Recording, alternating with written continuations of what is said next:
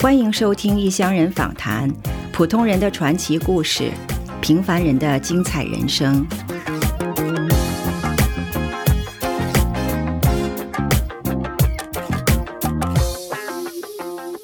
阿瑶是我的好朋友，患难与共，一路上相互守望的那种。她是一个善良温和、秀外慧中的中国女性，勤劳节俭，任劳任怨，而且自强自立。90年代初，为了走出一段很不幸福的婚姻，阿瑶怀揣800美元，只身到了美国，从此改变了人生轨迹。我出来之前真的晚上都睡不着，很害怕，不知道出来的样子会是什么样子。所以现在别人说，哎呀，早知道国内现在这么好，我就不出国了。我心想，对我来说根本就没有这么一说的，就没有那个选择，是吧？没有别的选择。再说我现在也没有什么不好，在这里我也挺好，所以出来了。当时出来的时候，对今后在美国的生活有没有什么预期？有没有什么规划？当时出来的时候呢，我是有所选择的。我选择了一个在城市里面的学校，因为当时就想，因为我的经济也很有限，所以那个时候就要考虑，万一出来经济上有困难，在城里我说不定还能卖个饺子什么，包了卖个饺子什么的可以赚点钱，还可以养活自己。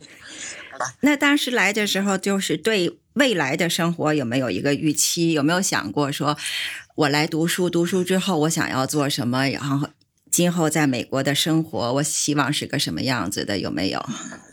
没有，那个时候真的就是唯一的想法就是说我出来以后然后能够立足下来的话，就把孩子带出来，就是这个是我唯一的想法，根本没想到什么以后有什么。你还记不记得当时到美国第一年是什么样子？都有哪些比较具体的记忆？哎呀，我觉得我来的时候最记得的就是说在一落地在飞机上吐得个半死也什么也没吃，到了这里人都快昏倒。然后呢又想孩子，所以这个是非常非常艰难的那段时间。但是我也很幸运，因为我到了这里以后呢，我的导师还有一些中国朋友来接我然后呢导师让我临时住在他那儿。我说实在，自己虽然是说外语的，所以人家说啥我啥都不懂，对吧？我还能说几句，但是人家说的那个快对，我记得那时候虽然在国内学的是英文专业，然后到了美国就好像从来没学过英语的那种感觉，是不是？还是一个哑巴聋子差不多，但是还是应该来说我至少自己可以表达一点嘛。对，我真的不能想象那些一点英语都不懂的人出来会是这么困难。对，但是我很幸运，我就觉得当时一到了这里以后，我就是没有钱嘛，也不敢坐出租车。到了汽车站，人家说你可以打的呀，25美元大概。然后你坐汽车呢，大概只要95美分。然后我当然是坐汽车了，去到学校当时也不知道住在哪里。他这个胆子怎么这么大呢？我心想。没有一个联系好的住的地方了，就说我来了，跟我导师说哪天到，然后他说来接我，结果我报错了车站的名字，结果没接上，然后我就自己拖了2个沉重的大箱子，那个箱子里面是我全部的家当，然后呢就走了。当时在汽车上还碰到一个香港来的女孩，哎呀，我真的非常感谢她，我很遗憾那个时候后来没有跟她保持联系，后来就没有了，这个联系方式就没有了。那个汽车不是到学校的，就是到半路的离学校起码还有要走的话还有20-30分钟了，我拖2个大箱子不可能。然后他的家呢是住在那个汽车站旁边，然后那个女孩子也是个学生，她就说那我就跟她说，我说能不能把我的箱子放在你那儿那个时候根本没有什么这种，哎呀，等会东西会不会丢啊什么的，那时候好像没有那么多戒心，非常单纯，很信任别人。然后当然别人也是很好心，就让我放在他那个房子里，然后我就走到学校嘛，就打电话给导师，然后导师马上说赶快把他留下，千万别让他走啦，我们找不到他啦，着急呢。然后他就来接我他后来来接我，就马上让我住到他的房子里面，跟他住一起。我的导师是个单身的，那个时候也有60多岁，现在都95岁，我们一直保持联系，就住在我附近，经常去看他。你都做过哪些工作？哪个工作是你觉得是最难忘的？餐馆里打过工学校的书店里面打过工。我觉得打工呢是学校的书店里面呢是比较有收获，就是说钱是不多那个时候大概5块钱1小时，但是呢可以说英文那个老板也很喜欢我，觉得我还挺勤快的第一个工作是你帮我去找的餐馆，因为我只有800块钱和第一个月的学费交了，但是我第二个学费我没有全额奖学金了，然后呢只给我免掉一点嘛，然后我必须要去挣钱了，马上第一个要紧的事情，然后你帮我找了个小餐馆，那个送外卖的那个店是吧？送外卖的那个就是那个现在那个 Debbie， 现在还是在。我记得他那个心地特别善良的，虽然他也需要你给他工作但是呢对他没有那个老板的架子，不会说对你吼来吼去的，对不对？对，他是上海人，他自己也是好像开这个店也不久他也反正也我完全是个新手当时根本啥也不懂，然后就在那就干了，不过那个时候你在嘛，所以你帮我怎么弄，然后 menu 嘛，这个菜单嘛，先背了一通，然后就去。现在想起来好像上辈子的事儿真的。之前在大学里教书，那来了以后呢就去打餐馆，当时心里没感觉到有落差，还是觉得说生活就这样该变就变变了就随机应变就好了。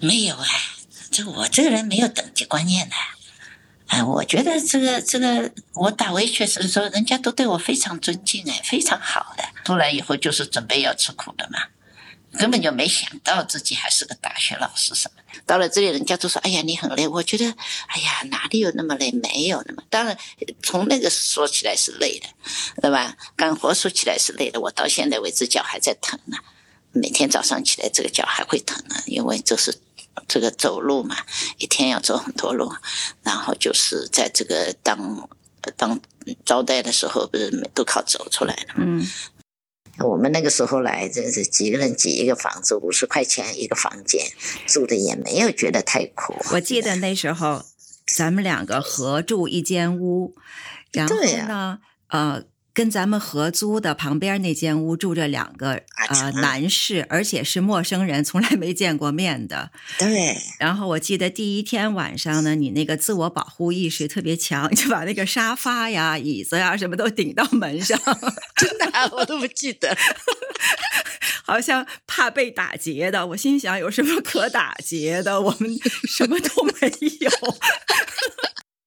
有很多在国外生活的华人就觉得说跟当地人没有办法交朋友，融合不到一起。那你觉得跟美国人非华人交朋友最基础的是什么呢？一般美国人很多也是都是很友好的，但是有一点呢，就是说可能咱们中国人有时候就觉得哎呀这个如果好朋友好了就是亲密无间，万一人家对你感觉好像没那么热情可能会觉得哎呀美国人好像比较顾自己，但中国人在美国以后也是这样子的，其实我们中国朋友之间也不像在国内做什么事情你也要事先预约什么的，对不对？在国内也要预约了，也不是像以前骑个自行车就跑到同学家敲门进去了。你觉得跟这些美国朋友相比较的话，你自己的个人的生活方式是不是还是跟他们的生活方式有所不同的？那肯定不同的啦，因为我家的还是东方人，对不对？所以我们的生活方式还是比较接近的。我觉得在花钱的地方哈，或者在这个对钱的观念上哈和消费上还是很不同的，我觉得。因为中国朋友，我这里也有很多中国朋友嘛，互通信息啊。哎呀，哪一家便宜啊？你赶快，你怎么还在用这一家？你赶快换那一家，又便宜又好。对，其实这个吧，也不再说这个收入多少啊，经济状况谁好谁不好，就完全是一种文化。对。我这个朋友 Laura 呢，她也很有意思啊。她现在在布朗上课，原来在 Visiting 上课。布朗大学要叫她做全职，她不要。她说我没时间，我就做教2门就行了。然后她自己剩下的时间，她就去拍电影。然后呢，到最后呢，说2门也嫌多，然后就挑1门。他拍那个电影也不是大家式的什么有出名的什么电影什么东西，都是 documentary 这种，他自己弄了几个。平时2个人高兴，就是有时间了，然后突然就去墨西哥什么那个海边度假1个礼拜，或者在这边的海边有空了也就去度假1个礼拜。好像说没有所谓的这种对人生的长远的规划哈，就是我现在开心，现在做的是我感兴趣的事，我现在喜欢就好。他们也没有孩子，所以呢他们就很自由，他们也没有说哎呦要买个房子我以后没有。那中国人更念旧情是不是？我觉得中国的情还是美国人没有办法比的，你知道吗？对，像你刚才讲那个，你刚来的时候，那个导师收留你，让你在他家先住着。对。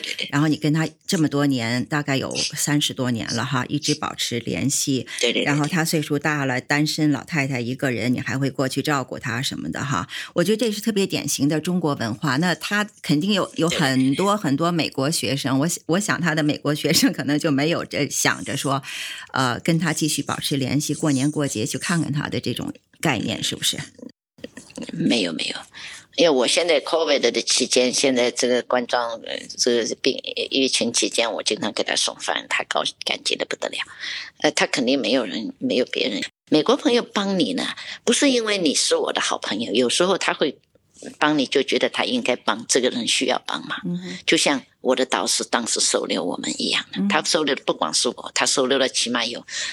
每一个新到的中国人，几乎在那个学校我知道的都住过他那儿一下，住一段时间，然后就有房子了，就搬出去了。我也教书在这里教20多年了，现在唯一联系我的就是一个中国学生。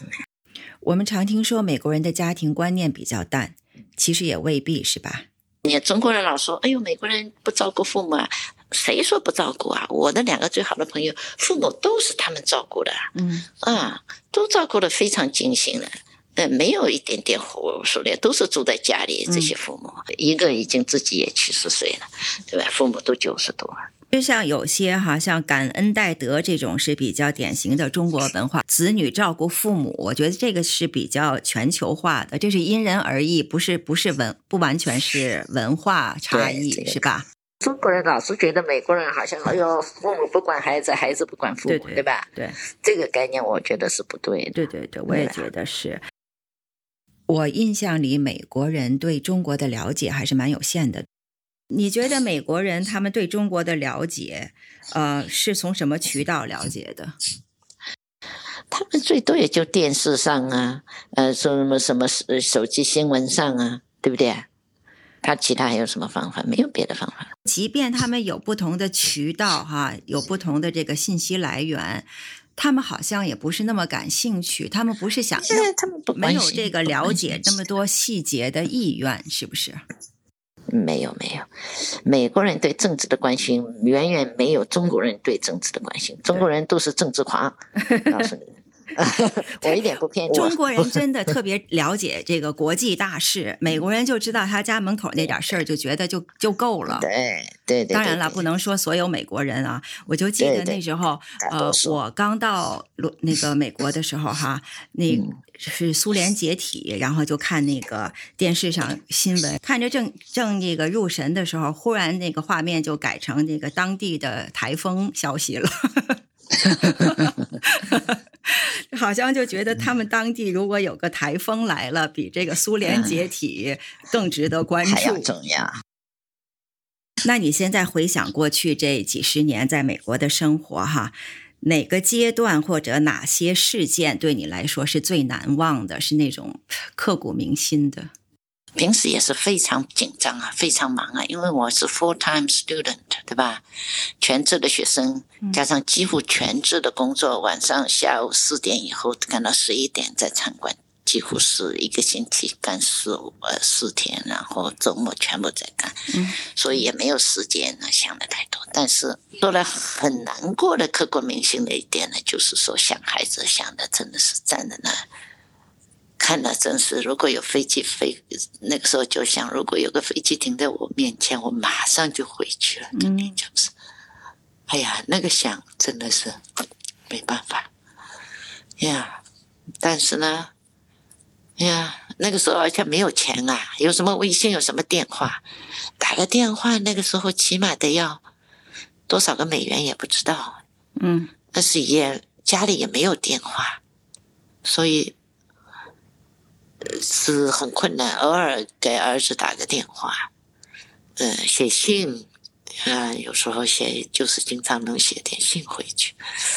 哎呀，其实也是，就这个就是比较，哎呀，非常刻骨铭心。每天就是稍微有空了就站着看天空。哎呀，现在觉得，当然我后来因为又碰上了。我现在这个丈夫，那么而且儿子后来也可以经常来，那么心情就稍微要好一点，而且后来也可以我基本上每年或者隔1年最多了都回去，那么就是心理上有一定的期望，有一定的安慰了。家在哪里？哎呀，家嘛，就是你亲人在的地方，就是你的家。当然，有时候也会想中国，觉得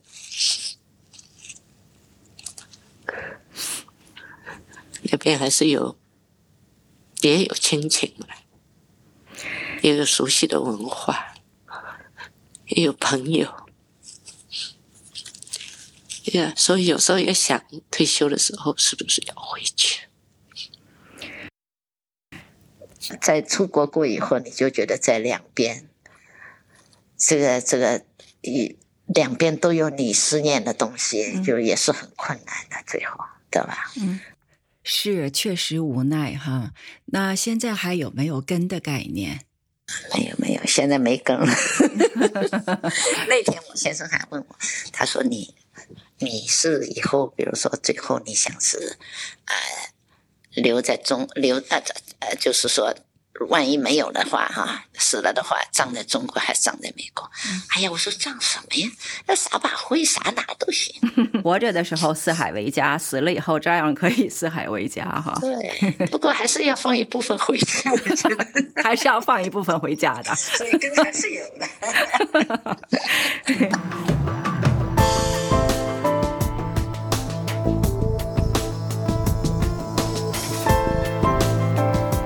相逢何必曾相识，异乡旅程你我同行。感谢您收听异乡人访谈，您多保重，咱们下期再见。